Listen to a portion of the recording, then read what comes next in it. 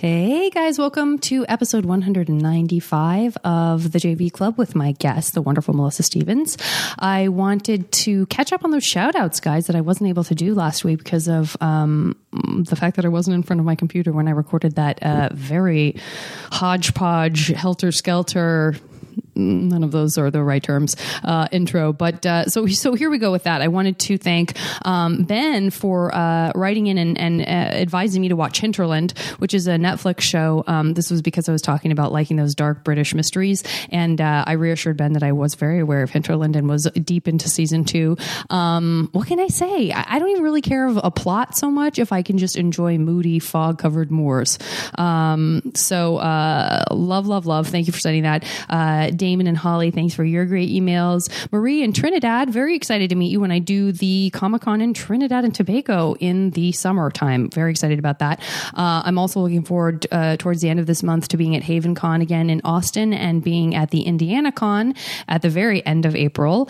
Haley, thank you so much for your suggestion. Ryan, thanks for your email. Chiaki and Taylor, thanks for getting in touch. Always great to hear from you. And Jesse, thank you for sending your recommends and for guests. And that's it. Again, if you have great ideas for my 200th episode, please know I'm so busy. I've become panicky about what to do that's a little outside the box or different.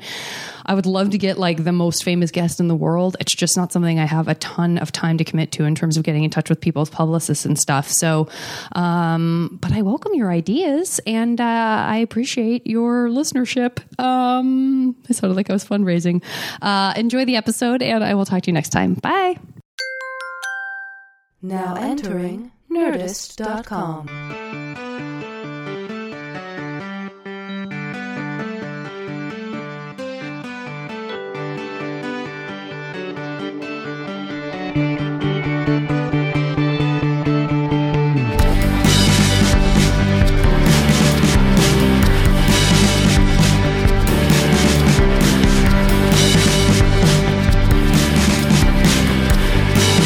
Because I'm so mindful of them. Because I was never a dog person when I was younger. I hated dogs. Did you hate dogs too? I'm scared of them. Hated them. I was partially scared and partially also just like. And I was a messy, sloppy child, so I don't want to pretend like I had an issue with general messiness. Yeah. But I was not a person up through my teenage years who wanted dog slobber, who felt like I was like, yeah, it's too big of a risk. Too many of my friends' dogs smell terrible. That whole thing, I always had like a cat or no pets. Yep. Right? Very similar. And then I had one cat, Cleo. She was my best friend. You know what I mean? Yeah. How old did you, I mean, I got her when I was like in 3rd grade and then had her until like right before I went to college. So you know. And then I had one for 16 years. Yeah. And I was like, I'm a cat person. Another one. Yeah, me too. I haven't been able to get another one either. I did and I didn't love it. Yeah. Like it was weird. And then I'm afraid like, will that happen if I get another dog? Will I not love the dog? Like, why did I have such an attachment to the cat? I know. I feel the same. And in fact, I don't even remember I can't honestly remember if I talked about this or if it was so painful that I didn't talk about it at all, which is crazy because I've definitely talked about my cat dying because it happened like 3 years ago. And it was all I was thinking about. But then I can't remember if I told the story that I adopted 2 kittens and then one of them died immediately and I had to adopt out the other one because it was like I rushed in too soon because everyone was like, just get him now. Just get a kitten. Just get a kitten. It'll you just got to move on. That's what people do with puppies. Just get a puppy right away. It's the biggest distraction. I'm like, but maybe you need to like have a minute. I should never have done it. And I thought I had waited because it was like March and it hit and my cat had died in the very beginning of January or the end of December. Yeah, you're only ready when you're ready. I totally wasn't ready. I was like, I went to a kill shelter. So I was like, this is going to be great. It's going to make me feel so good. It died. What did it die of? And there were 2 little kittens. They were brothers and I adopted them. And one of them was just whatever was going on with his little kitten insides. I mean, I spent like $2,000. Why were you spending money on it? Oh, you weren't like fostering. Getting sick. Oh, you were adopted. I adopted them. You straight adopted them. Straight adopted them, and almost immediately he stopped eating. and I freaked out because I had just put my cat down a few months before. You were like, I can't do this I was again. like, no, I'm not losing another cat. Yeah, and I you just clutch harder. Money. You clutch harder. It won't happen again. I immediately stuffed an IV into his little paw. Yeah. I mean, I was not going to let that happen. No, and so obviously. I poured money into it, and they were like, he's just some kid. He was like probably the runt of the litter, and he sometimes you gave him like 2 great weeks of his life that he probably wouldn't have had otherwise. Oh God, I can't. AKA, you spent $2,000 for 2 weeks of your life. The best work vacation. I mean, it was really, and then I was devastated, and I had to adopt out the other kitten because I was like, I will never be able to look at this kitten without thinking about his brother. It was awful. Awful. There's nothing. We got 2 kittens in New York when I was like 20 with my roommate, and the thing is, I don't think you should ever share animals with like a friend. Yeah. Like, I think that was the first problem because like, it's not mine. Like, whose is it? Mm-hmm. Like, you know what I mean? Like, whose is it? Who's really investing the time? Yeah. And they were fucking... I mean, we got them and they had ringworm. Then we got ringworm. They were sick. They had fleas. It was like terrible. No. We moved them from New York to LA. And then one got hit by a car on my birthday. Jesus. One got eaten by a coyote. And the other one's living on a farm in Colorado. And it was something where like I was just not... I mean, I also think it's maybe early 20s. Like and the loss of my cat was so... I remember when my cat died and I remember being like, I could never go through anything like this again. I was like, I can't do it. I won't do it. I still feel that way, yet I got another dog. Like, I don't know. It's like 2 different parts of your brain, I think. Yeah, one part is like, I'll never do this again. And the other part is like, I have to do this again. I need to do this again. It's kind of amazing. Yeah. Yeah. And then I hated dogs, scared of dogs. I had been attacked by dogs. Oh no! And when were you attacked by dogs? I was attacked when I was a kid, and I was attacked out here in LA when going over to a friend's house. Oh boy! By like a small, medium kind of like schnauzer or something. Just fucking bit my leg. Good criminy. Bit my hand. I just entered the house. Yeah, I wasn't the first person it bit. It wasn't like And so that kind of sealed the deal for me. I was like, dogs are the devil. Right. And no. But I would secretly go on Craigslist and look at puppy pictures. And I would... I love this, and this I would just deviant behavior. And I would just be like, what is it? Like, how... There's got to be something great about them. But I don't know. Like, I always was afraid they would just turn. Yeah. Like something would snap a dog. Well, I can understand why you would think that, given those experiences. And then once I like got into a serious relationship and we got married, I was like, okay, maybe I could do this with a partner. You know what I mean? Maybe someone because he's not afraid of dogs. I was like, because I can't just be like a fearful person and a dog. Right. And then I did all this research and now I have like the biggest, scariest dog and it's the best. What kind of dog do you have? Like a Great Dane Mastiff. Ooh. So big. I'll show you a picture. They won't be able to see it. This is good because you're a beautiful, tall lady. So having a large dog isn't like you're dwarfed by your own dog, which some people are. Oh, yeah. No. Which is also fine, but I do think it's funny. Yeah, it is funny when they are.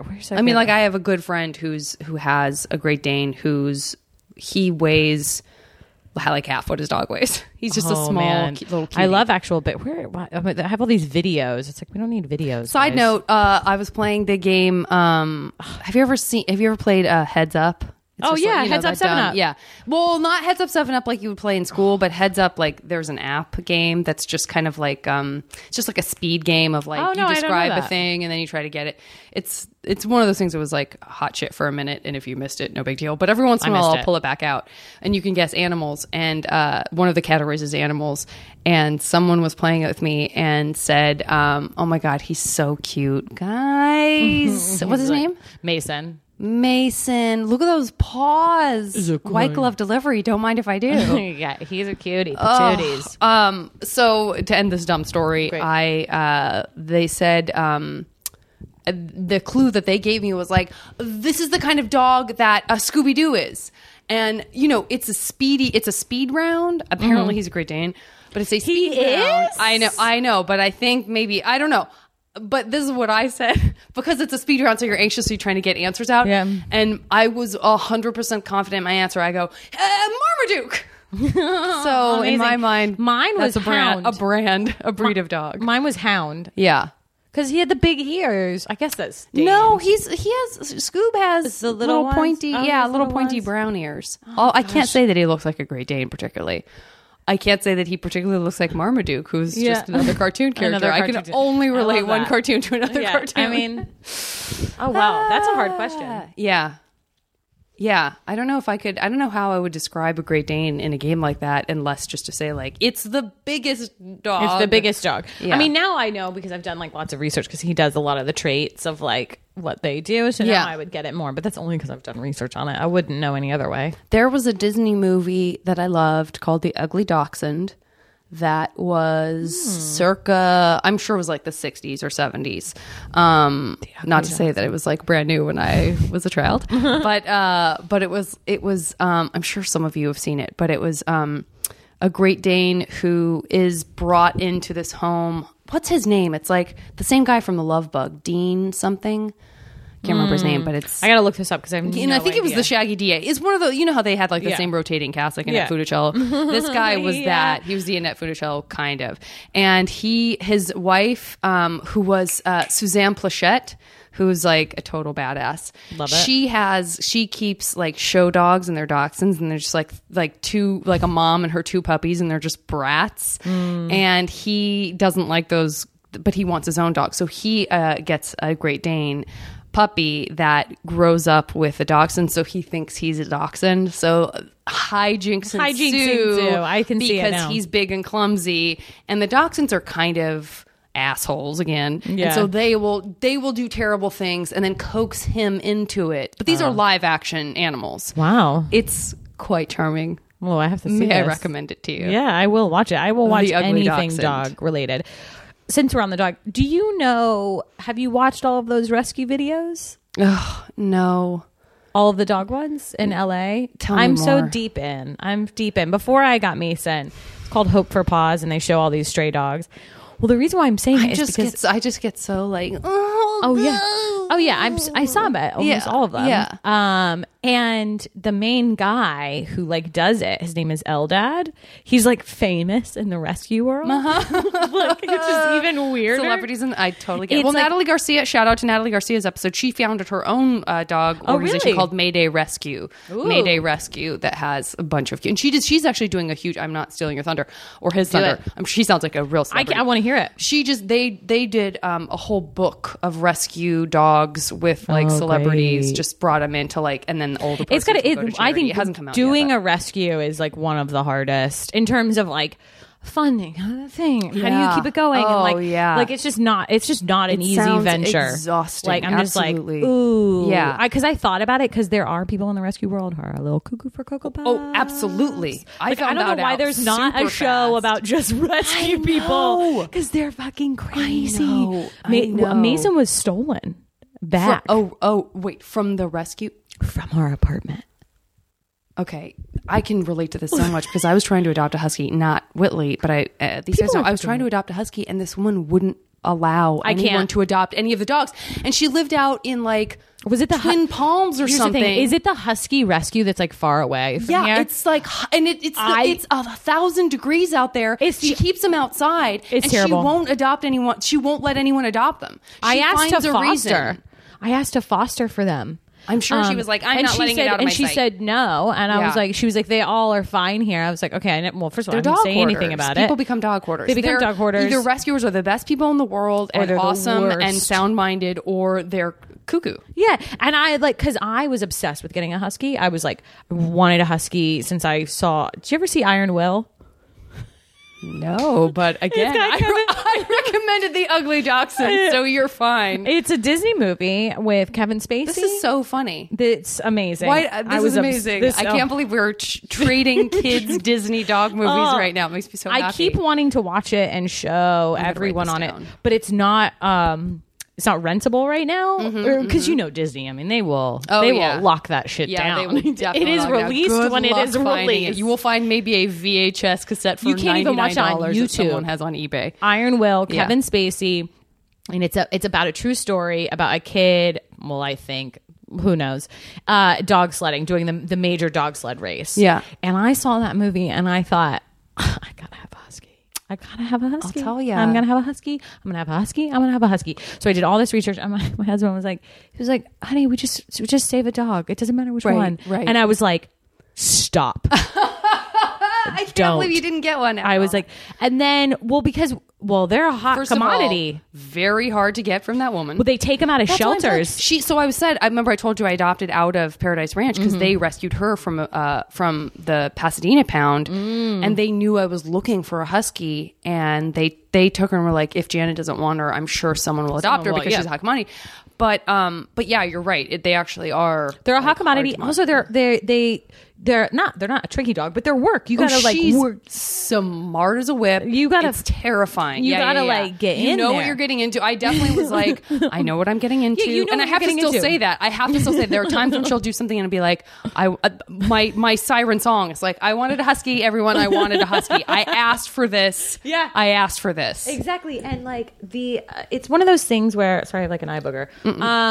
Get in there. It's weird because like rescue people, they'll start like brand rescues, like the golden retriever rescue, right? The husky rescue, the Great Dane rescue, the hound, the beagle, right? The poodle, Right. the doodle rescue, not a breed. the chow rescue. Yeah. There's never really, well, there are mutt rescues, like Ghetto Rescue, Watts Rescue. She does, Natalie does rescues, particularly with like, this dog is missing an eye. This dog has 3 legs. And like, Help us takes out. the cutest pictures of them so that you're like, I have to help this dog. Yeah. It's very smart. But like when they, Oh my God, this is so crazy. What? Her fiance, Maria, just texted me. I have not talked to her in about a month. This is amazing. She just texted me. That's crazy. Yeah, well, that they know. right there is crazy. ears are burning. Shout out Maria Or and fire Natalie. burning. That's so nuts. Yeah. Okay. So I really wanted to get a husky. So I went to the West LA shelter.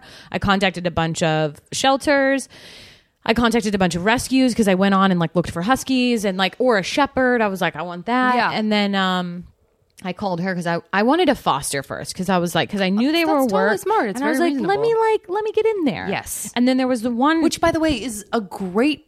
I mean, it just shows responsibility. It shows that you're not going to rush into it willy nilly. yeah, I don't want to like give it back. I didn't want to be an asshole. Yeah. And so we went, and there was this one like what beautiful dog, but like it had just been turned in, and it needed to be tested, and they didn't know. And then I contacted that woman, and she was like, no. And I was like, well, okay, calm down. Yeah. And then so then for some reason I found a husky, but a rescue had picked it up called Chow, adopt a Chow. Mm-hmm. And I was like, what the fuck? There's an adopt a Chow? There's a Chow rescue? I was like, I don't even know. So I went to her to find the husky, and she was like, I only have the Chow now. Can you adopt the Chow out? And I was like, because pet finders, like, Yeah. like, are all those pets alive? Like, what's happening? Are you guys Right. updating that regularly? Like, Right. I don't know about it. Yeah, because I I got agree. sucked in and really wanted to find that dog, but couldn't find that dog. Yeah. And then I went to the thing and I was like, I don't want a Chow. I know Chows are even harder. Get out of here.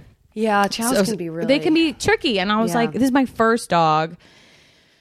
So then I said, contact me I told a bunch of these people, like, contact me if you have a dog to be fostered. She sent me this thing and it was like Great Dane Lab. And I was like, I like Great Danes. Cool. She was like, it's going to be big, blah, blah, blah. So we fostered him. And then after like 4 days, I was like, we're going to keep this dog. Yeah. And then that's when things got weird. And she was like, so technically he was found on the street, then rescued. Then they were going to put him out on the street. He was never in this rescue. A woman was going to give whatever you pay for him to this woman, but was never actually this woman's rescue dog. Do you know what I mean? Wait, what? Okay, so Mason was a street dog. Yep. Found on the street, then and then put back out on the street, and then like got into a fight. Well, okay, wait, so put back on the street? Like someone rescued him temporarily and then was like, ugh, and then put him back out? And was like, we're going to put him out because he's too big, he's too much. Oh. And someone else will find him? And this woman, Vicky, was like, before he goes to a shelter, let me see if I can find him a foster. Right. She contacted this woman at Adopt a Chow and was like, I'll give you whoever pays for him, like the proceeds if you can help him. And so I was like, I'll foster him. So we fostered him, but it was never this. She was never like under her thing. Right. So then it started to get weird when we said we wanted to adopt him because I said, well, can we get his papers? Like, Yeah. has he been chipped? Like, what are his shots? Like, if we're paying $350, what are we paying it for? Yes. You know what I mean? Like, Yeah. that's a lot of money. I know it's going to other dogs in need, but like also like, has he had a shot? So like, what's going on? And sometimes, again, then this is a hot topic in terms of people who are defensive. Again, I can't say enough. The people who are doing it right are heroes. great. And there are many, many Yes, of them. and I get it. And there are people who take advantage of the hardworking people who make the reputation sterling, and then they abuse that. Just like anything. Just like anything. Yeah. They abuse that. They pocket the money. They don't take good enough care of the dog. That does happen. Yeah. It does happen. And I should have known. So you 'cause when deserve to know, like, what is this going towards? I want to be sure that this is going towards and something. other you know. rescues who are great just go, oh, this, and this. We're going Absolutely. to deliver it to you with this. We're going to do a Absolutely. house check. This is what's happening. And I was Yeah. like, great. Yeah. And then she started to be shady, and she was like, well, and then she started to, and then I said, well, we'll pay you, but we need the stuff. Like, that's what a transaction is. That's right. You know what I mean? Like, I pay That's you right. for a dog. You give me his stuff. Right. And, you know, what I came to find out is she didn't have it. Yeah. You know what I mean? That's the problem. She didn't have it. She was never going to have it because it wasn't her dog. But rather than just say, this is a tricky situation, she was like, great, go ahead and give me that money. Yeah, and then she was like, well, you need to bring him to the adoption on Saturday. I was like, okay, I still want to adopt him. So I was in the shower and naked, and there was a knock on the door. No. This is so bad. And my husband opens it, and she just goes, come here. And Mason runs out, and she grabs him and takes off. Oh, my Lord. And Nick was like, someone took the dog. Someone took the dog. And then I'm like, grab him. He's like, she's a woman. What do you want me to do? Like, you want me to just grab this woman? And I was like, get her. And I just went feral. And I'm like naked and I'm screaming. Oh my God. And I'm sobbing. I would too. It was like, and then the next week was just insane. So she took him, and then I was like, how do we get him back? And so then basically it turned into like, I have to reason with a crazy person. Yeah. And that was like unfortunate. So then I finally find out where she is. She's like, and I'm like, okay. She's like, well, you weren't going to give me the money. And I was like, okay, here's the money in cash. Right. Where are his papers? If you're not going to get him, Vicky, the woman who basically was in the care of the dog, she was like, called her and yelled at her and was like, you can't do that. I have the information. It's my dog. It's technically not your dog. And then they got into a thing, and I was like, I don't just want the dog. I know. What's the issue? And then she was like, how do I know that you're going to feed it? You're going to beat it? And then she started insulting us, and she was like, actors shouldn't have dogs. And I was like, oh my God. She was like, and then she was like, I'm going to ruin you in this town. I'm going to tell casting directors. Then I literally was like, and I was standing there, and I was like, such a weird twist to this where it becomes so Hollywood specific. Like any of this could have happened in any other city up until she was going to ruin me via casting directors. Yeah, and then my husband, flabbergasting. he got visibly upset, and she was like, I'm going to call the police on him. And I was like, oh. And he was just like, what are you talking about? And then at the very end of the whole saga, we get him in the car, and then she goes, I don't want the money. Don't even give me the money. It's, you know what I mean, at the end. Yeah. But I like want she's the bigger person in the situation. And I was like, you know what? I'm giving it to somebody. So I called Vicky, and she was like, well, give it to my animal hospital. I was like, great. There's going to be a transaction's going to happen. Like, I have this dog, and then I had to get the papers from her. This woman didn't even really matter. Yeah. And then I find out that she's not really a legally nonprofit. And then I go on Yelp, and I read this whole thing about it, and I was like, oh, I should have gone on Yelp. But who knows that there's going to be like, and the person there was like, Yelp is so weird because it feels like it's like crazy permission to trolls. It's like, I invite a troll to come and say whatever horrible thing they want to about the small business. Yeah. That also feels like because it's Yelp tricky. isn't safe. It's not safe, but there was only one review, and it was basically what happened to me happened to her. And I was like, oh, and I should have known, because when I went to go meet this woman by the West, I mean, now I kind of like, once you're in the rescue world, you know the legit ones. I'd be fine now. But there's a lot of people like us at the beginning who just don't know. Yeah. You're just like trying to get a dog, and then people are weird. Absolutely. And then you just don't get it. Absolutely. And I should have known, because she was like being weird with dogs who were like really stressed out in kennels, and like spraying water at them, and like being like she wasn't handling dogs in a way that made me feel comfortable. Right. And I should have like heard that voice and been like, go away. This isn't right. Like, this isn't. I know. But the problem I think that gets, because I did the same thing when I was out at that husky rescue. I had such a weird feeling. She was like, it's like an hour and a half away. Yeah. And I brought my dog, Scott, with me because she was like, I need to see your dog and I need to see, what the story. I apologize if I already told the story, but I took Steve Agee with me, and Steve Agee went. How was he? Was he like, this is crazy? It was great. It was great. It was great to have a person there. Yeah, you know so what I mean? I was crazy. like, come with me. And so he came out there with me to keep me company, and I'd already said, like, she's very abrasive. I was like, she's very abrasive. I don't really know what to expect, but we've made this appointment, and I again fallen in love with this dog. Was like, had seen a picture of her. Was like, this is exactly what I want. Yeah. Based on nothing. Based on the good feeling I really felt I had. I write the story, and and so we get out there, and it's summer. And it's hot as hell. It's like 110 degrees or whatever. What's the place like? Is it nice? Or It's is it like, shitty? no, it's kind of shabby. I mean, it looks on like just like an outdoor kennel. That's what it is. It's wire cages and dogs running around and dog poop and dust and dirt. And and so we get there, and she's already overbooked herself. So like her little pen where you can interact with dogs, someone else is already there doing it. And I can hear her kind of like barking at them, so to speak. Oh God. And then, so we're just kind of waiting. And then finally she lets us in, and my dog immediately, unsurprisingly, runs over to the water bowl and starts drinking because he's been in the car for an hour and a half, and it's 110 degrees. Do not and tell she me. goes, No. Your dog seems very thirsty. Is there something wrong with him? Oh man. Ooh. I was like, I think even Agee was like, we just drove an hour and a half up here, and we've been waiting, and the dog, hot. and like it's the summer. What's wrong? Remember how you asked him for water before? So basically, then this other dog comes in. They do fine together, and she's like, well, I just don't know. I don't know if they're going to get along. And I was like, wait. They've just been in this pen. They never snarled at each other. They never barked at each other. My dog basically sniffed her, like gave her an approving look, and then went and lay down in a corner because he's however old he was then, 10 years old, 9 years old. He doesn't care. And he doesn't care. And then she was just like bounding around, excited to have attention and friends. So, but again, it was like, and then I had to send her pictures of my yard and everything, which I sent. Very good pictures. Like, also, I've had a dog here for X amount of years. Yeah. He's never escaped. He's great. Get off your ass and come see it if you're so concerned. It was just terrible. But my point being, I love that we've already talked about this for 25 minutes.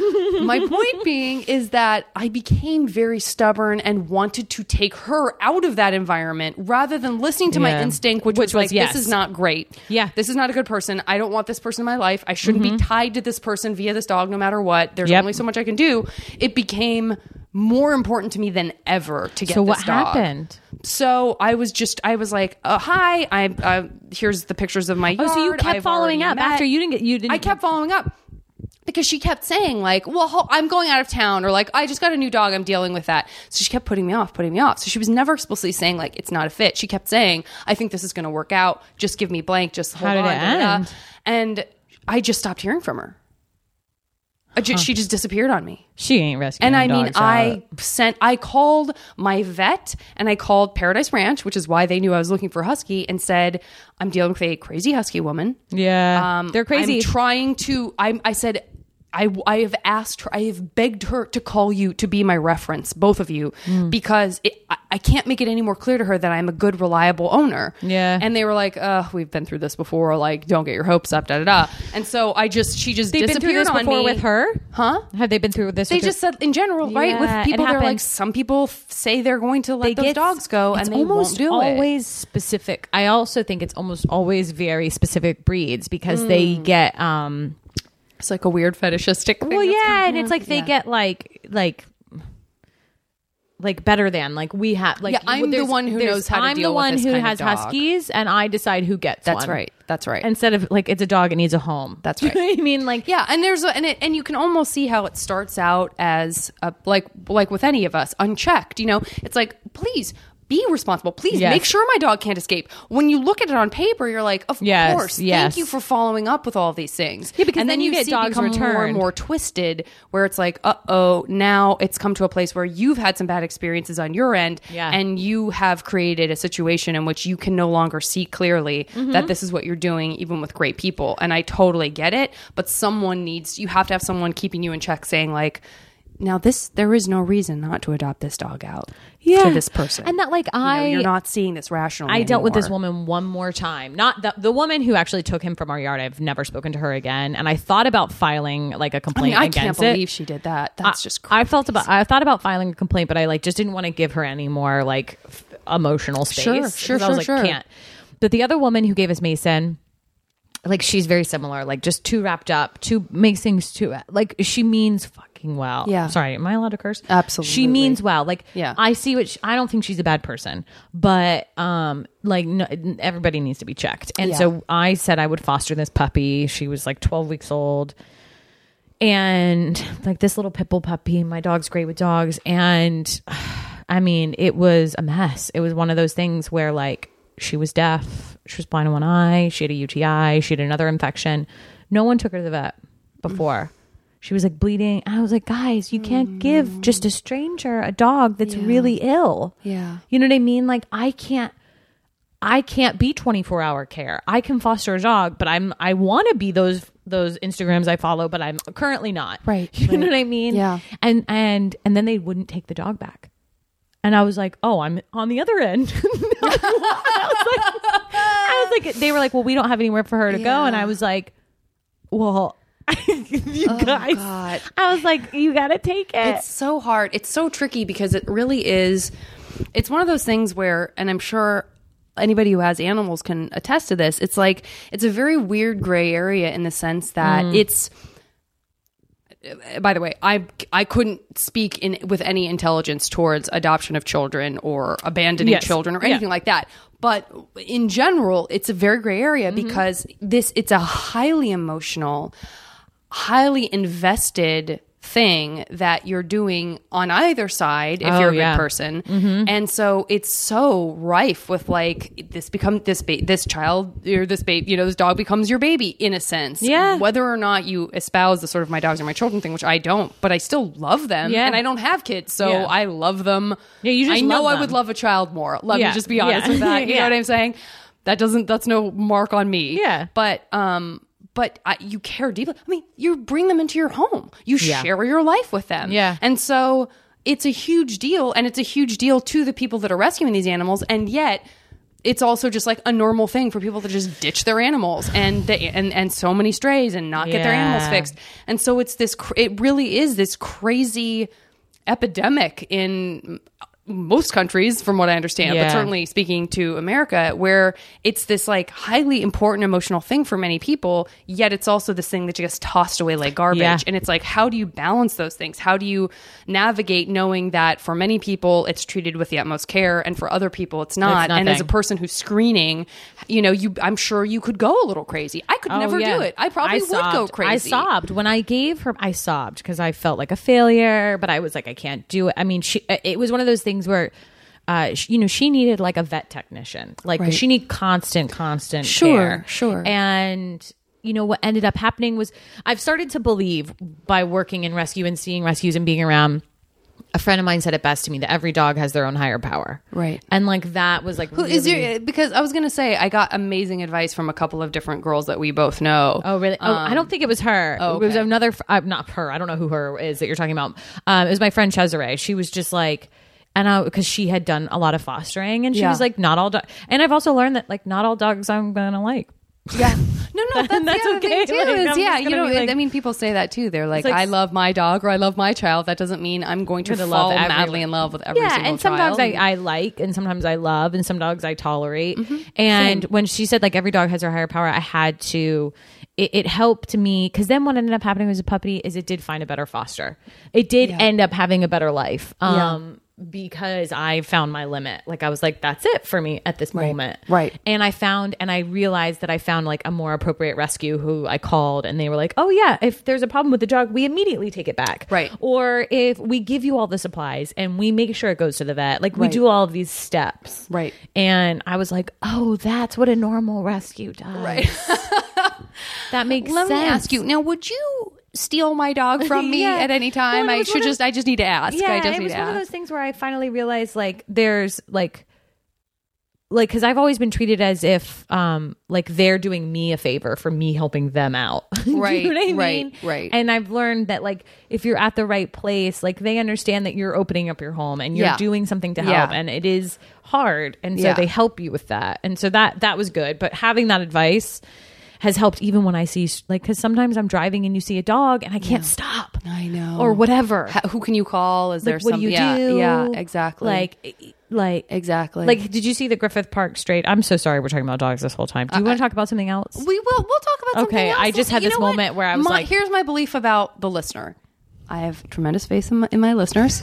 I feel that this is how I feel. If I'm listening to two people talk passionately about something, I honestly don't even care what it is. Oh, like, okay, if two people are arguing over molecules, I'll be like, I don't know anything about this, but I'm starting to think maybe I should be a chemist. Like, totally. Okay, great. You know what I'm saying? If we were just like, let's see, tap, tap, tap. Yeah. Like, dogs. No, yeah, this is better. This is better. The Griffith Park, what was it? So there was a stray dog in Griffith Park who I had seen, and Eldad, the Hope for Paws rescue guy, got him. But it was one of those things where, like, you know, I could help, and I went up and I found it. But there's been situations where I've like, they eventually got him, and it was great, and now he's in a foster home. But there's been situations where, like, because stray dogs are not easy to catch. It's not like a stop and you grab. Yeah. It's like it's like, do you have 2 hours? 2 hours or weeks or Sure. like we set up a trap for this dog. I mean, it tried everything. Oh my God. Yeah. My friends Gabe and Etta rescued a dog and they couldn't get anyone to help them, including rescues. It's one of those times of year where people were like, I'm so sorry, I can't take him yet. Oh yeah. And they were just like, and they had a cat and a dog and they were just paying for basically dog care for this poor dog. So what happened? Finally somebody adopted him. Oh, okay. But those poor, I mean, that was the thing where it was like, I was like, I want to help you. I can't. You're the best people in the world for doing this. Well, I'll give you Hope for Paws rescue number. So if you run into a stray dog, they're and the people. Well, I probably would call. Yeah. Well, maybe I would call. I'm sure. if Natalie. stray dogs, but Natalie fine. would probably also say, you know, I can't. But here's, you know. Yeah, because that's the thing is, if you find a stray dog, well, you're supposed to take it to a shelter just in case it is anybody's. Blah blah blah. There's like a whole thing, whatever. But I did call some rescues too, and they were like, well, if it's aggressive, we don't know if we can take it. And I was just like, oh, so this dog's like life is just like, we don't know, like, and then you're responsible for it, and then you're like taking that on, and it's a lot. It's a lot.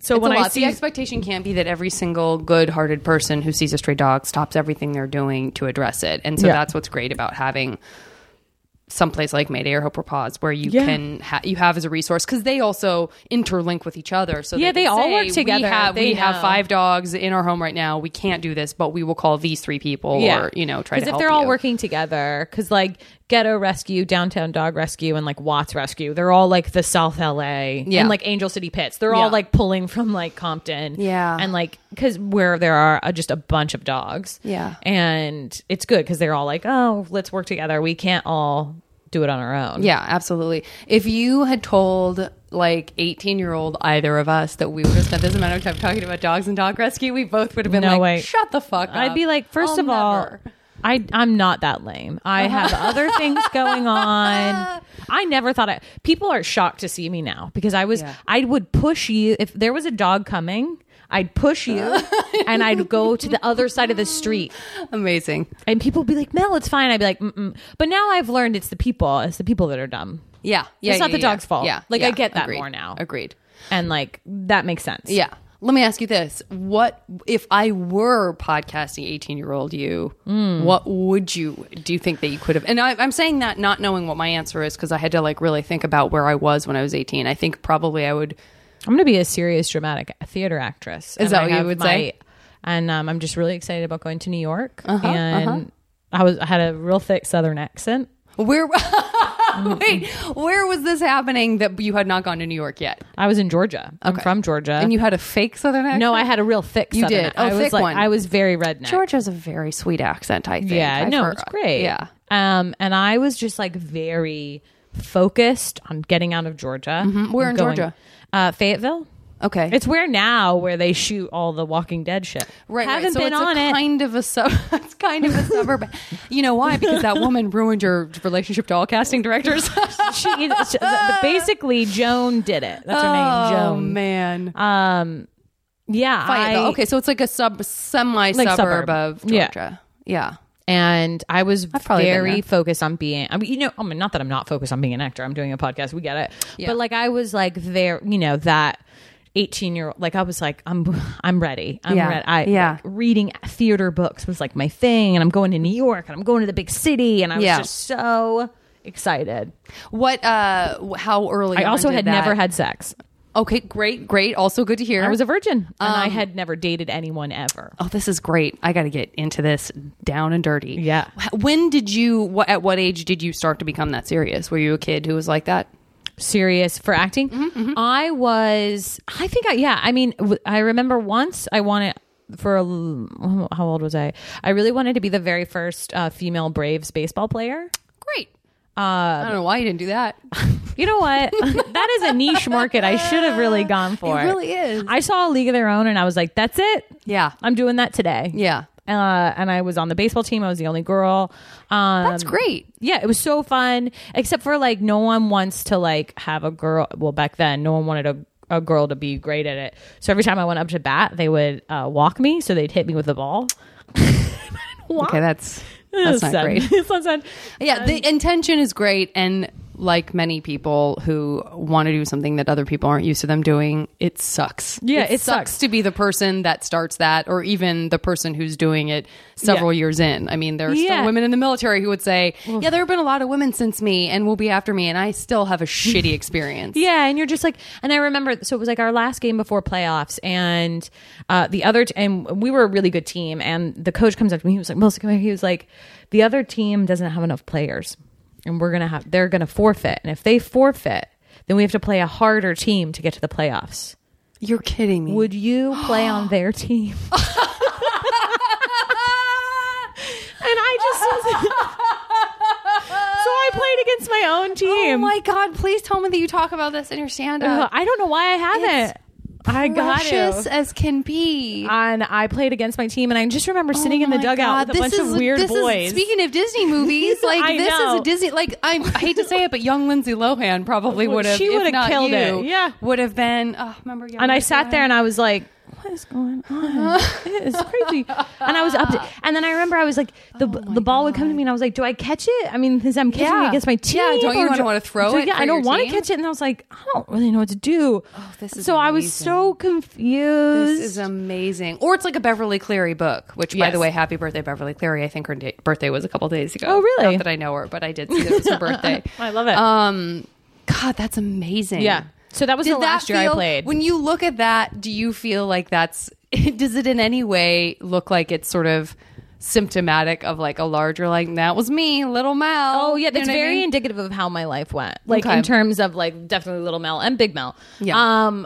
Yeah. And so that was the last year I played baseball because I was like, this is dumb. What is this? When was the last time you played baseball? I guess when they asked me to play for the other team, maybe would have been a real turning point for me. And then I wanted to be a professional gymnast. Okay. And I did that for a while. And then when the coach was like, you're not going to make it to the Olympics. Like, you're not going to go to the Olympics. He was like, you're too tall. There's a picture of me and it's like short, you are short. very tall. And I was like, for gymnastics. yeah. And I was like 4 feet taller than everybody. Yeah. I also, so you were tall early, like I was very tall. And it was I always stood, Yeah. someone teased me about it the other day because I was like, let's get a picture. And I go into the middle back like it's in my genes because that's constantly where I have to always stand do in this. classes. Good, I always good. do a lean over, Get quirky a little Mel lean from the over. side. Just like, here we are. Immediately, like, oh, this is the thing I Yeah. have to do to not, I know where I belong. I have to do this to be in the picture and not like stand in front of people and all that. I was tall forever. I really wanted to be the best at something. I really wanted to be the best athlete. Did you read at like the something. Guinness Book of World Records and stuff? Did you I keep should have, tabs like, on just it? to try to do something. Yeah. And then when I realized, and then I was always into. But it is interesting acting. that you chose. I mean, you've named two things, like you said. You wanted to be the best at something, but it's not like you, unless, correct me if I'm wrong, you also wanted to be the best at girls basketball. Yeah. In which case, it's already for girls. Yes. It's already for tall people. Do you know Yeah. what I mean? You Yeah. wanted to be the best at something, but you were also like, I want to play baseball, or Yeah. I want to be a gymnast. And two things that against physically type, so to yeah, speak. so it was hard. And then after that, it was pretty much acting. Like, it was always. That was always, I was in an acting class. I tried to get my mom to take me to an agent. They were very much like, you can't be an actor until you're 18. That's how my parents were too. They were like, you can do plays in school all you want, but you're not going to like, you're not doing it for real. Yeah. And I met my first agent when I was like 13 or 14. And so this would have been out of Atlanta? Like it was in Atlanta. So we drove to Atlanta and I met this agent and she was basically like, you're too ugly right now. I had braces and zits and like I was like what was it, Diary of the Teenage whatever. I was like, but I was like, but in me. And that was the last time I ever did anything like that until I went to acting school. Yeah. Did you, when you had that, I mean, I wouldn't have ever taken the chances that you were taking. Like I was not the person. Yeah. I was not the person who was like, I would have loved to have thought of myself as that. Like if I had read the story of you in a young person's book, if I read your Beverly Cleary book, I probably would have been like, that is me. And then they would have been like, yeah, then Janet, go out and do something no one wants you to do. I would have been like, oh, no, that will hurt my feelings. I'll get crushed. Oh yeah. There was a lot of that. I remember auditioning for Frickin' Frack, in like the church play. And I went to this woman's house and I auditioned and then I found out later I didn't get it. And I just remember running upstairs and sobbing forever. And I was like, how am I going to go on? I'm not Frick or Frack. I'm not. And now I'm like, well, welcome. You've been doing it since then. You've just been having that moment over and over again. Well, that's a weird self-confidence thing that I think we can all relate to, whether or not it has anything to do with performance. But anything like that where, I feel like this is probably true for you too, based on what I'm hearing. Although you took more chances than I did. But Where I are you think from? From Arizona. Oh, great. And so Tucson and Phoenix are certainly smaller than Atlanta, but there's the same sort of like, how much acting are you going to do out of this place anyway? Yeah. And there was definitely like a Nickelodeon show that shot there when I was the right age to be on it. And I went to school with someone who was on it. And I'm sure he would be the first to say now, although I don't keep in touch with him, that he was terrible on it because he was never, I'm sure he would. Yeah. As an adult. Back then he thought he was hot shit. Yeah. As I would have too. Yeah. But, and this actually feeds right into what I was saying, is that it's so hard when, and I just know guys can all relate to this, when you do feel you're great at something or that you're good, or you feel like you've got a sense of self that is like, I'm pretty sure I'm good at this, but then you don't get it. And then someone else that you think you're better than talent wise or skill wise or whatever gets it. So I remember, but I remember it's the capacity we all have to both feel horribly offended and that it was an injustice, but also that feeling of like, maybe I'm shit. And that those two things can coexist together in those moments where I would feel dreadful that I didn't get something, but I was never 100%. And maybe you were, and I admire this if it's true. Half of me was like, I know I deserve that. But the other half of me was like, what if I only think I deserve that and everyone else sees that I'm shit? And those are two really hard things. If I thought I was shit, I would just never take the chance, or I wouldn't be surprised if it didn't work out. Or if I thought it was great and I was just confident, then when I didn't get it, I would be like, it's not me, I was great. Next time I'll get it. But that awkward in between where you're willing to take the chance, but then you're so shattered when it doesn't work out that it just gets harder and harder each time to believe in yourself is like a thing I wish I could like tenderly help kids with, because I think it really affects how you deal with the rest of your life, Well, for me, like I think I was bad. Okay. You know what I mean? I think I was bad to a certain extent. I think there was something there. Yeah. I believe that for whatever reason, I don't know if it's because I'm contrary, but the rejection always really fueled me. God, it doesn't so much now. It doesn't at all now. Yeah. Now we've been fueled. We've made it a certain great. But it really fueled me of like, well, how can I really do it? How can I just prove this great different? And because like I didn't get into NYU and I was like, what? Well, my audition wasn't that great. You know what I mean? And so I had to be better for the next one to go to the next thing. Yeah. And I think that's so great. And so I got better. The acting school I went to, they didn't really think I was that good. You know what I mean? So I was like, like the parts I got, I could tell where they put me. So I've always sort of been put to the side of like, you know, whatever. And so I always needed to fight to hone, to find my thing, which brought me to, comedy, which I hadn't been in. You know, I was like, I really wanted to be a serious actor. It doesn't mean I'm not going to do that. But like, I think the rejection sort of pushed me in the way I needed to go. And now I do have that sort of like sometimes I have the, what if you're shit? Because mine's now different. It's weird. Sometimes mine is don't try. Right. You got it. And then don't care about this. This is stupid. Yeah. This is so stupid. We've done this. Guess what? You did it. It's stupid. You're not going to get it. Don't waste your energy. Yeah. And then I go in and I don't care and I don't whatever. And then I don't get it. And then I cry and I'm like, wait a minute. What was that? What was I crying about? You can't do that. I know. But that's a thing that happens. And again, I think the sort of microcosm of what we do is just this sort of, you know, when you blow it out and look at it from far away, it's what we're all going through, no matter where we are, no matter where we live. Which is to say, your version of it could be like, you know, the most generic sense of being out of a job, right? We're always out of a job. Yeah, you're always out of a job. But if you're a person who kind of has a career path and you frequently are employed, and then it's an employment that you have for a few years, and then you lose that job.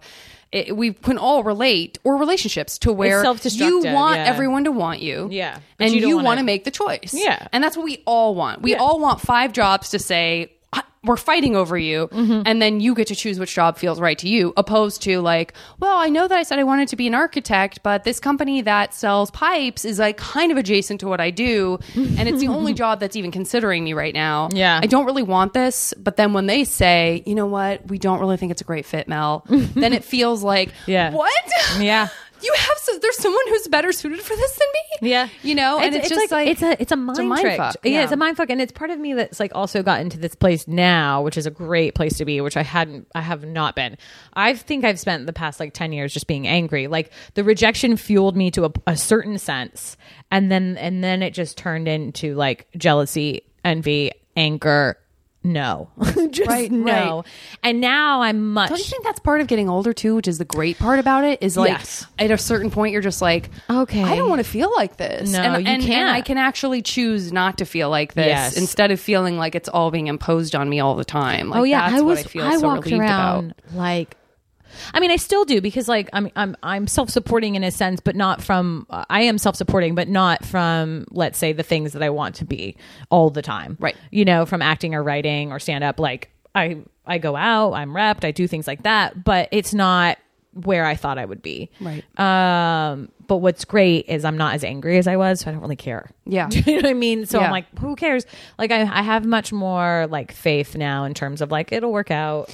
Whatever it is. Yeah. Do I want to live angry or do I just want to like Couldn't agree more. And I think the number one thing that is the most poisonous about, again, for any of us and certainly for us here, because what we do is absurd. Yeah. Absurd. Is making that comparison where you look at other people's lives and they look at yours. Oh, and people do it about relationships, you know, like, I mean? Oh, well, you're married, or I'm single, or I'm so this, or you have kids, and Instagram does it, Facebook does it. Right. You see these things. I mean, there's sometimes where I'm like, I can see myself looking at something, get angry, and then my days change just from looking at something online. Right. And I'm like, cool. So you maybe skip that step. Right. Maybe skip the going online just for today. Absolutely. Because we're writing our own. I'm writing my own story. I don't actually know what's going on in their lives. Absolutely. Yeah. And I think that's something that is a constant. It's like you're faced we didn't with that have that all growing the time up here. No, not at all. I didn't at all. If people were doing things, they just did them, right? And I'd see you later. Yeah. I'd see you the next time I see you. Yeah, and you'd have to be a real shitty person to be like, well, I was hanging out with Aaron. I know. I'm terrible at looking at that stuff. Probably for the better in general. Yeah. But like, it is funny when the expectation is that is how you're going to get information about someone. So I will, email someone and be like, I haven't talked to you in so long. How are you? And then I'll get a reply that's like, well, as you know, I had a baby. And I'm like, as I know, what are you talking about? And they're like, we're Facebook friends. And I say, oh, no. Yep. I don't know anything about anyone on Facebook. Yeah, you can't. If someone tags me in something, there's a 30% chance I'll even see it. And if someone asks me to post something I'm doing to promote it on Facebook, I will go there, post that thing, and not look at anything. Like, I will not check my messages. I will not. The only Facebook page I'm on is the JV Club, which, so those of you who listen to the podcast know I'm the best at being in touch with someone via that. Yet, again, we'll never go to my personal page. We'll never look at someone else's status. And so, I don't know. Like, I didn't know this. I had a friend who was gravely ill, and I had no idea. Oh, wow. Because everyone else apparently knew about it and figured I would know too. So I didn't know until she got better. I got an email from her that was like, I'm feeling just, FYI, thank you so much for the outreach. I'm feeling way better. And I immediately wrote like someone else who was on that thread and said, you have to tell me what's going on. Oh God. And she was like, oh my, I was like, I feel horrible. Yeah. It is, I mean, I guess but it's I true. Just didn't, how would I know? How would you know? Yeah, because it's so weird that you're like, well, I'm going to post on Facebook. That's telling people. And it's like, well, is it? Yeah. But it's weird because it's like, it is and it isn't. isn't. If there's like an implied consent by being on Facebook, like if I just never was on it, maybe, if I didn't have a presence on there at all, then people would know. Like I have a friend who's I have to email because she's not on Facebook. Yeah, because my dad's not on it, my friend's not on it, so I know like those people I have to like email or text or call or send them because they're not seeing it. Do you listen to This American Life? Because Ira was talking about a really funny component of this, which was that he was talking to two teenage girls, like his nieces or someone, his niece and her friend, about the amount of time per day they socially feel completely obligated to be liking people's Instagram, to be liking their posts, to be replying to their posts, and how that much they was have a hierarchy. It's like their whole day. The hierarchy of sort of, well, my best friends, if I post a picture of myself, I have to see them all weigh in and say it's really cute, or I'll know I have to take it down because it's not cute enough. Like, oh my God, that's your job. You have a job. You're a teenage girl with a job, and your job is checking Facebook. I cannot imagine high school with Facebook. I cannot imagine. I wouldn't find anything done. God bless everybody out there. I had a pager. Did you have a pager? I had a pager. I can't imagine. Which is so. I mean, now that I think about it, like, how pointless is that? You're just gonna ding me with your number, and I'm just gonna call you. You should just call. You just call wherever. But that's a big deal. Like, having a pager was a big deal. Yeah. Oh, I loved having a pager. It was so fun. Do you have brothers and sisters? Yeah, I have 5. Holy shit. Yeah. What's everybody else like? Are they, my brother's older. He's, oh my gosh, he's 35. He's a nurse. He's like into the wild. He's much more like, not that anymore, but he was very much like that. Yeah. I have a younger sister who's 27. Like, him and her are very similar. They're very like earth friendly. Like, how are they going to change the world in terms of like environment, and which is great. Yeah. And then I have 3 younger sisters or brothers and sisters, 16, 14, and 12. All from the same family, or did you? All the same dad, all different moms. Gotcha. All 6 of us. Are you serious? Yes. Wow. Yeah. How did I not? My brother and I have the same mom, and then my sister Michelle has a different mom, and the younger 3 have a different mom. How was he married to? He was married to my mom. He was married to the younger. He wasn't to the middle. Got it. Just spreading the seed. Which great is we're all like close. Family drama or no? Not really. I mean, because it's just like, because now we're all like kind of close. We're the kids. We get it. It's fine. Yeah. I mean, the teenagers, like, they're more just like uncomfortable because like they're teenagers. Do you know what I mean? So they're just uncomfortable with life. But it's fine. Like, we don't really care because he's divorced from the last one. So it's kind of like we're like the band that keeps my dad together. You know what I mean? Like, we go over here and it's like whatever. It's a lot, but it's fine. Do you have, are any of them people that, some people have siblings that they're sort of are their best friend and they just, that's who you kind of turn to? Or do you more have like you have your friends for that and you love your family? Yeah, they're more family. Like, I mean, I call them and we talk and I love being with them, but if something was going on, you might not necessarily call. Like, if something was going on with Nick, I wouldn't like call my brother. Right. But I would call and like, but I think that could change. Because we used to not talk at all. Yeah. I don't know. Like, I think it's weird with siblings. Like, it can be weird. Like, some people, I don't know what it is. Do you have siblings? I'm an only child, so I'm always extra interested in everything. Yeah, it's weird. I mean, I used to hate my brother. My older brother. Fucking hated him. Yeah. Couldn't stand to hear his voice. That's not uncommon. I was like, he'd speak and I would already yelling. I was like, no less. It's I so can't. crazy how family can push those buttons in ways that nobody else Yeah. can. I mean, and he still can. I'm just like more apt to have compassion and be like, okay, how can we like get through this? And he's changed and I've changed. But now, we're like close. I've also noticed like I'm kind of the odd man out. I think I will always be. I'm the only one not in Georgia. I'm the only one not there. That immediately can change things just by like I moved away at 18. I'm not at home. Like, so I've missed all the funerals. I've missed, you know what I mean? It's just like, that's how I feel about my mom's side of the family. Yeah. I just don't, they have better relationships with one another. They see each other more. I've missed all the funerals. For my reasoning has almost always consistently been, I've literally been doing a job I cannot get out of, which feels terrible, super gross. Yeah. Or more commonly, not that there have been that many funerals, I was in a period of my life where I would have had a massive panic attack going to the funeral of one particular grandparent. I just would have lost. Like I was too fragile. I was just too fragile. Yeah.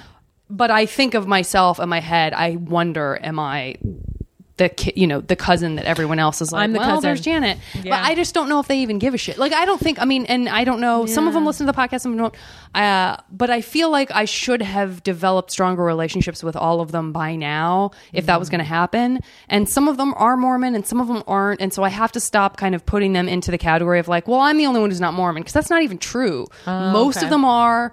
Some of them are, but it's just like we were all scattered so far apart from one another that, but I do believe that some of them have a closeness that I could not participate less in, whether I wanted to or not. Yeah, it's interesting because you can just see it. Yeah. You can just see that they're close. Now, I have started to try more.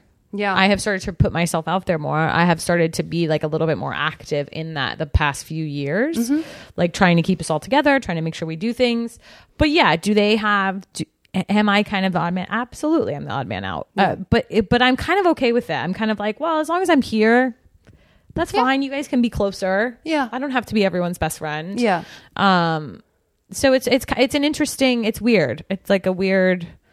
It's hard with family. Let me ask you this, and I cannot. I mean, listen, I don't know why we're not hanging out every day, because it's already been like an hour, and I completely lost track of anything I would or should be asking you. But let me ask this before I get into this MASH game, which is because I do feel I have a pretty decent sense of you as a teen. But the stuff that you were sort of like, well, if I wanted to do it, and so I just tried to do it.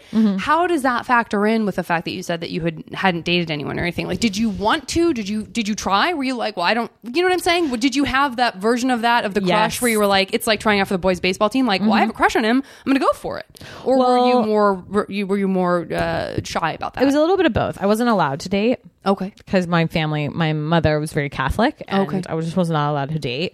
I wasn't allowed to, I don't think I was allowed to kiss a boy. And if I were to date, they would have to meet my parents first. Like, so I was like, well, fuck, I'm not, what? Yeah. But also at the same time, when I was in 8th grade, I really remember this quite clearly. I asked every boy out, and they all said no. They all said no, because it was one of those things like back in the day. Did you guys do this where you like calling like, will you be my boyfriend? Will you be my girlfriend? I believe we would say, will you go with me? Yeah, will you go with me? And they go, yeah. And then like the next day at school, you might hold hands. Yeah. And then like that was probably the extent of it, except for the one girl who got pregnant. But like, I don't know. I still didn't understand how that happened. Yeah. But like, and I just remember I asked out everyone, and every night I got no. And I just remember being like, man. But see, I probably would have asked. I mean, I've been rejected plenty in all forms. Yeah. But at that point, I would probably have asked one, and I would have been so scared and sad after one that I would have been like, everyone else is going to say no too. The fact that you were like, fuck it, I'm going to call this guy now because too. You I had just think your that's so cool. Well, you have your friends who were like, he likes you. Right. You know, I was getting misfed some information. And I was like, yeah, he likes me. And then I'd call. And then I definitely was the person where like being mean to somebody meant you liked them. Like I did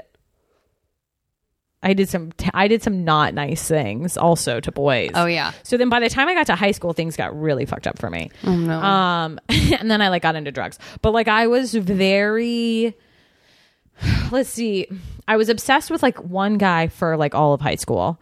I remember he gave me a hug and I like sobbed. Like I was like, oh my God. So I was like not versed in interaction with men at all. Yeah. And then if I did like, there was this, oh man, I've told this story in my stand-up. It's so bad. So there was this one guy I liked. He had a shaved head. He looked kind of sick. Mm-hmm. And so I called him AIDS Boy. And that was his nickname. Jesus Christ. So everyone called him AIDS Boy.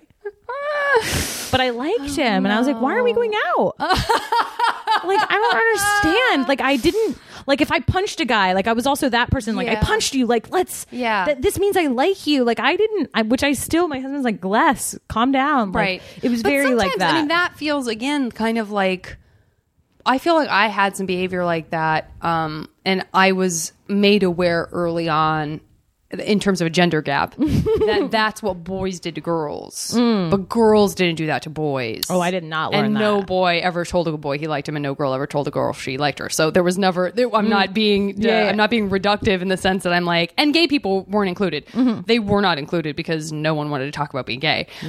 But having said that, I just feel like I remember pretty early, because I have a scar on my chin from chasing Duncan Campbell in first grade, trying to kiss him and sliding across the concrete. So I was definitely like kind of, and it was like mean. It was like aggressive. You know what I mean? It wasn't like, oh, he's so cute. It was like, oh, I'm gonna get you. Yeah. That's how I was. Yeah. And I think that like pretty early on, in terms of being fed information by your friends, I feel like it was like shut down early on. It was like, no. A guy can be mean to you, and that means he likes you, but that's it. But you can't do that to other. Oh yeah, I wish somebody had told me that. I would have been. I probably would have had a lot more success. Or AIDS Boy. So I didn't get later. It stuck with me so hardcore. I felt so bad about it. And then he was like, "I don't even remember that." And I was like, "Well, we called you that all high school, but okay." And so I didn't. So I did. I'm trying to think what happened in high school. So I don't think I don't even think I might have kissed one person ever. Like during high school, it was sort of just like, you don't date. It doesn't happen for you. You can like people, but that like, I just sort of, it wasn't until I was in New York and I was on my own.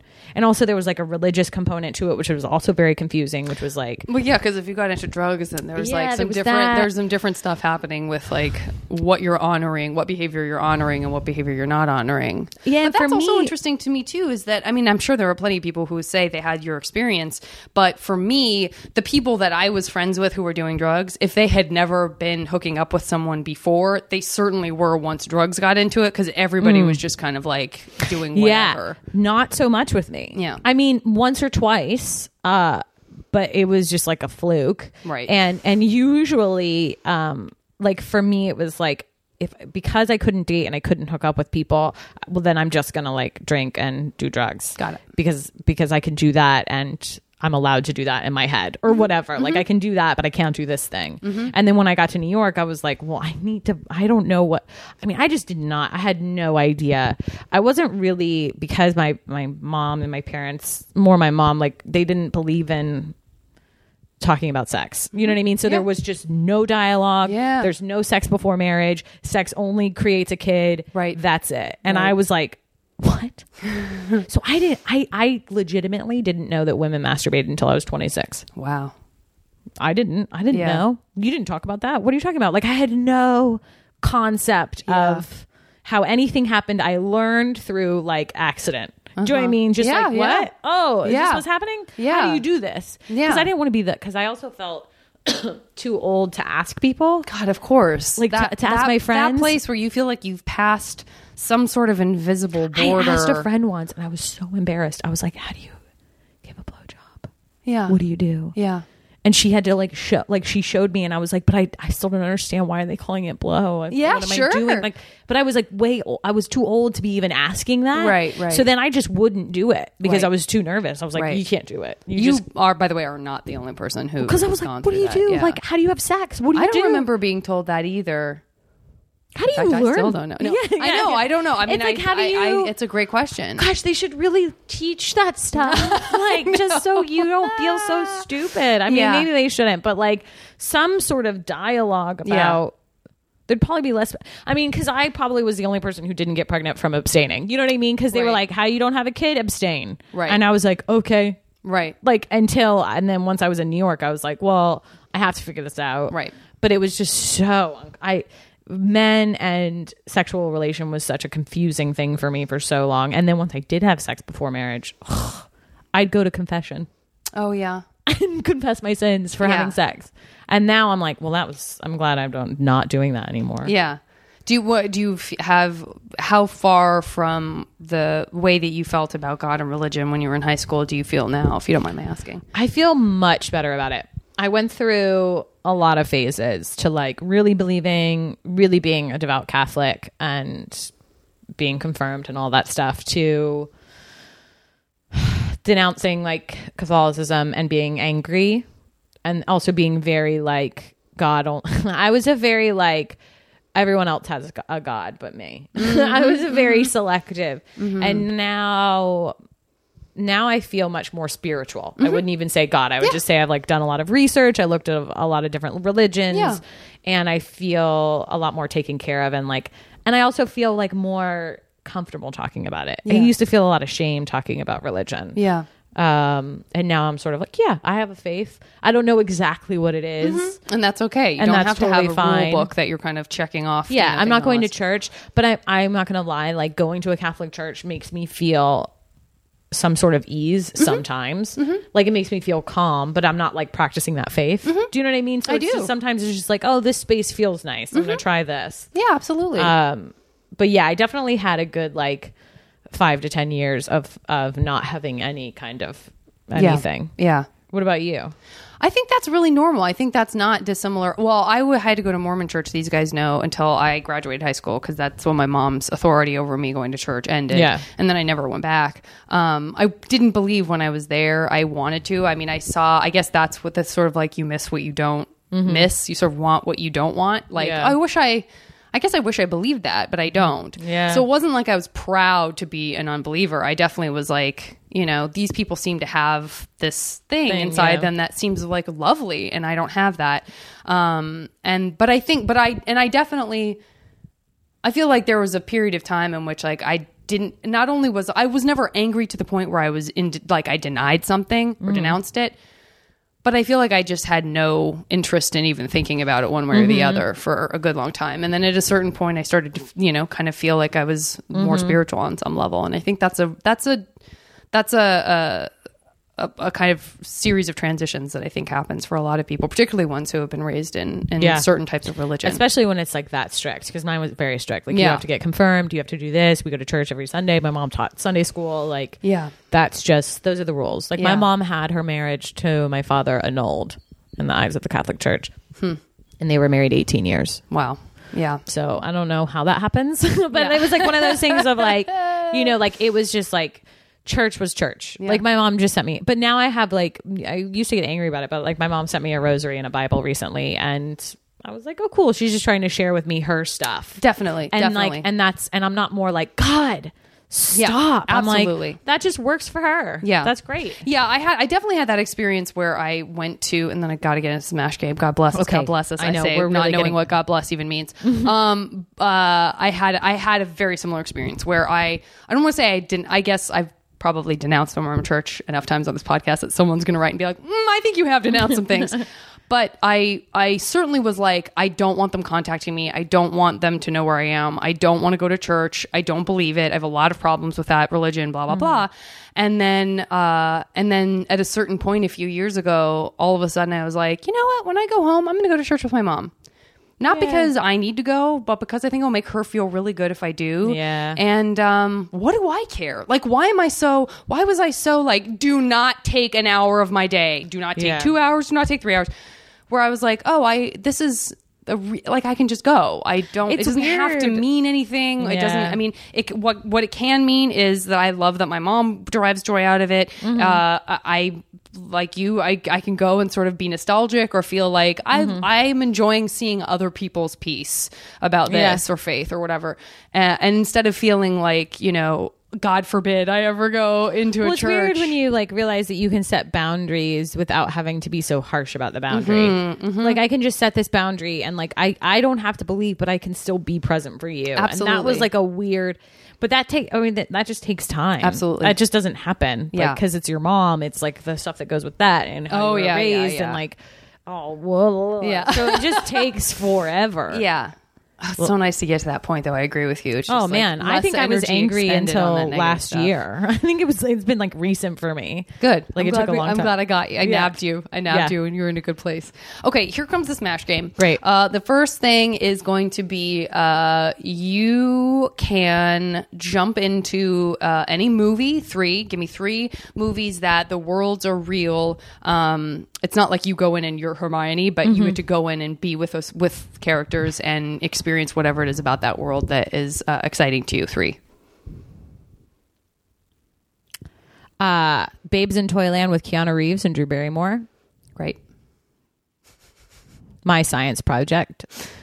What's My Science Project? Oh, gotta see it. It's a terrible 80s movie that is the best. All I can think of is Weird Science.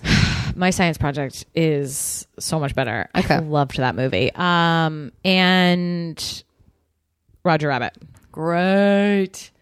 Okay.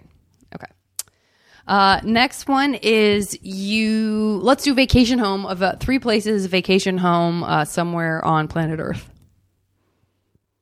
Prague. New York. Well, that's not really all right. That just sort of happened. I was like, I don't know. And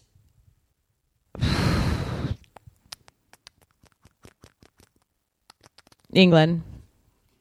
I like your choices because none of them are islands on the beach, which I always wish. Again, speaking of envying someone else's desire, I'm always like, I feel like I get bored.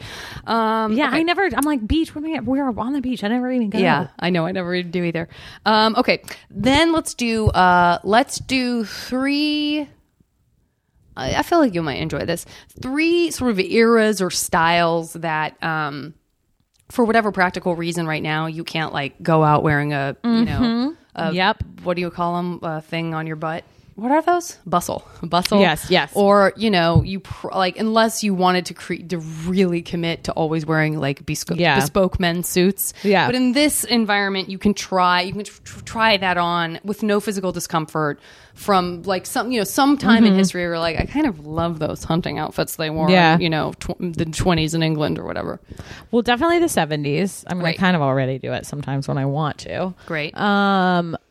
Like what kind of style of the 70s? Super hip, super Great. hippie. Great. Hippie. Flowy central. Great.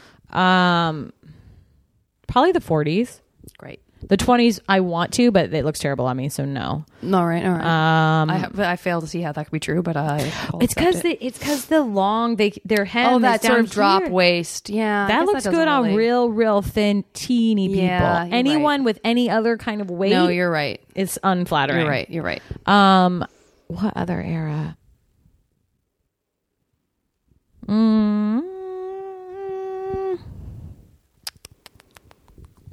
Oh shit. 40s, 70s. Well, I mean, I already did 90s. I already lived it. I feel like you need to go back. 80s. Great. Okay, cool. Next one will be 3. Let's do 3 people that are kind of like mentors that could be from any time or place, could be even from fiction. Some character or person that you could just call and be like, what do I do about this? And maybe they want to hear from you, and They like me. they love you. They love you. Pat Conroy. Great. Natalie Wood. And Jim Carrey. Great. Okay, next one. In this alternate universe MASH world, 3 foods that in this world are not particularly good for you and you probably shouldn't have in perpetuity.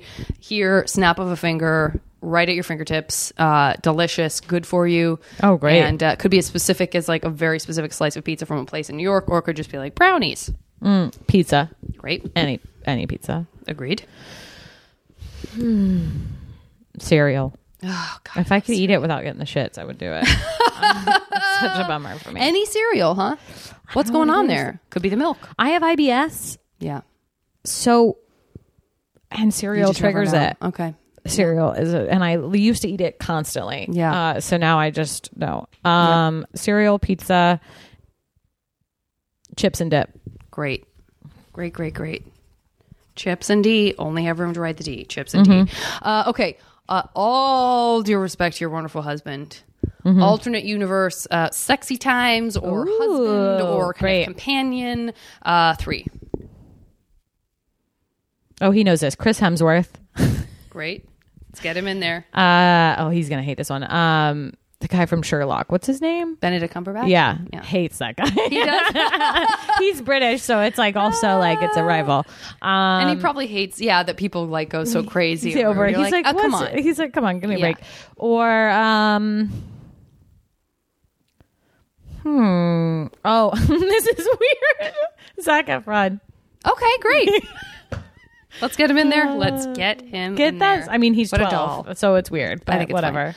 No, He's older if than I that. if it didn't make me feel a little bit like a pity, Yes. I would say, that kid from About a Boy who has turned into Nicholas Hoult? Well, what does he look like He's now? grown into like the sexiest young man you've ever seen in your life. Nicholas Hoult. I'm going to Google him after this. You know. But he doesn't really look like he used to. And because What's I he loved been About on? a Boy, he was in the new Mad Max movie. He's in the X-Men as the young Oh, Beast. yes. Okay. I mean, he's just darling. And I feel weird because not only is he too young for me now, but also I think of him as the kid from About a Boy, which I loved. Yeah. And so now it really feels like this is complicated for me because I see the young boy in him, which is totally asexual to me, yet I want to smooch him. So it's very uncomfortable. Yeah, I can great imagine. Great ones.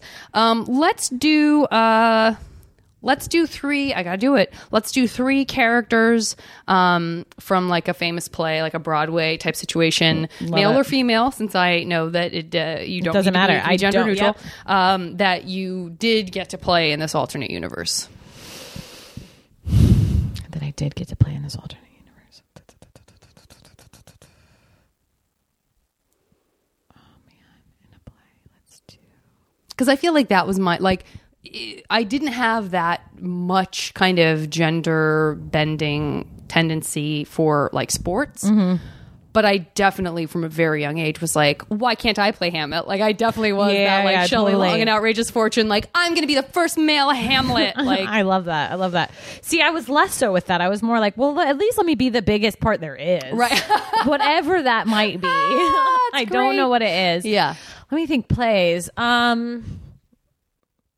Oh, I have wanted to be, what's that? Oh, God. Glengarry Glen Ross. Oh, I mean, any of them. Yeah, I'm just going to I mean, any of them. GR. Hopefully I'll remember In this universe, I've always wanted to play Lady Macbeth. Great. And, I'm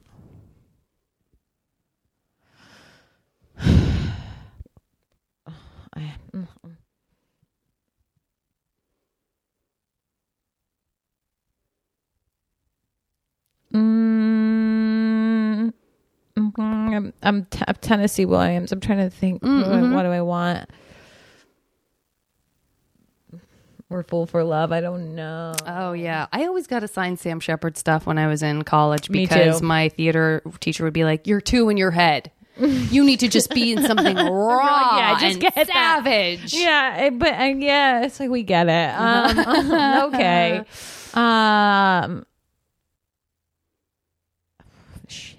Did you want, what about like musicals? Like when you're younger? See, where you're I like, wish "Oh, I could sing. But in this world, you can. oh, I can? Okay. Oh, I know what it is. Oklahoma. Great. I mean, I'm assuming the biggest part in Oklahoma. No. I know which one it is. I didn't get it when I auditioned for it in high school, and I cried. Well. What was the one that was like, I'm just a girl who can't say no. Okay. I'm in a terrible fix. I don't know the play. I feel like I should, but I'm so just putting stupid. that girl.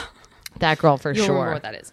And then final category is Let's do 3 things that you wish you could do again for the first time, which is to say you would do them over differently because they weren't great, or it's such a great experience that you wish you could do it again and have the excitement of like the thrill of the unknown. That could apply to like a great movie that you're like, God, I wish I'd never seen that because I'd love to see it for the first time again. You know what I mean? Mm-hmm. My initial thought was have sex for the first time. I was drunk, so I didn't. It really didn't give it a lot of oomph. I think it's a great choice. No, I had. Yeah. When I first arrived in New York in the cab, that was really exciting. And my first like walking, I was by myself. I was 18. Yeah, I remember. I felt that way, like driving in the cab. It was on like the way what? to New York too. Like, I can't believe it took me this long to come here, and it did feel like it was so. I'm in the movies. Yeah, it felt like, and I pulled up, and I was living in the Salvation Army with. It felt like everything was magic. Yeah, and I was like, wow. Yeah. And probably getting married. Great. Those are some really good big life things. I love it. I would have been like, I wish I could see Willy Wonka and the Chocolate Factory the first time. I almost said The Goonies, but I was like, so good. Love that movie. That would be a good movie to jump into as well. Oh, yeah, it would okay. be. Tell me when to stop. Okay. Stop. Okay. I'm going to pause this, do some calculations. Do those calculations. Come back with your 100% guaranteed Smash future. I feel very good about what has happened in the Smash game. I can't wait. So, first of all, I'm going to let you know that you do have a shack in New York as your vacation home. I apologize, but real estate is very expensive in New York. And by the way, a shack in New York is still like $1 million. It's doing great. It's a tiny house. It's a tiny, house. Adorable house. Great. People will still walk in and be like, you have so much space. So yes, you're fine. So much space for your endless supply of chips and dip. Oh, yes. You know what? You don't need anything fussy when you're in your darling shack I'm on the in go. New York. You're fine. By the way, your wardrobe, somehow it's like there's a magical situation where you still have a huge closet full of flowy, wonderful hippie stuff. Oh, that feels great. Yes. I love how this is shaping up. You did not wear any of those clothes, however, I don't think in Glengarry Glen Ross on Broadway, but you definitely killed it. I'm killing it. I'm killing it. Amazing. And I mean, because you played a man's role. Yep. Or you converted into a woman's role. I don't know. I like both. The fact I'm just as interested in portraying a man as I am in a character switching over and being a woman. To me, they're both I'm sure great. one of them is more PC, but I don't really care. Gary Glenn Ross? I don't know. I think that's a great question. I don't think there is. I mean, I'm sure David Mamet's probably like, I wrote it for men. It should be for men. Like, and what I say goes. Yeah. You cannot say she. Oh, boy. You get to lose your virginity all over again. All right. I'm going to tell you who with. Yes. Benedict Cumberbatch. So you can just rub your Brett Hubby's nose in it. And if you feel like you're not getting the support you need from your actual husband, you can always talk about how adorable and in love you are with Benedict Cumberbatch with Pat Conroy. Oh, can't wait. Your BFF. Yep. And then if you just need to get away from all of this, although I don't see why you would because you have this marvelous, marvelous future, feel free to also just jump into my science project whenever you want. Get it all over you. Live in it. I love that. That's the best MASH game I've ever played. That makes me happy to hear. I want to love be a contributor to playing your happiness. MASH. Well, you nailed it. I loved it. It shows. That's what I feel like. You're really good at it. Yeah. Mel, thank you so much for doing the podcast. Thanks for having me. Will you please tell everyone where they can follow you and so forth? Yeah. You can follow me on Instagram and Twitter at Mel M. Stevens with a PH. And that's it. Yeah, guys, get on it. It's so easy and simple. You have no excuse not to. Yeah. And I will talk to you next time on the podcast. Bye.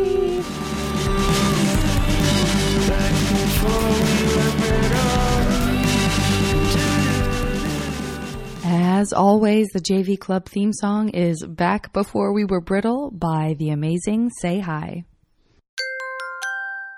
Now leaving Nerdist.com.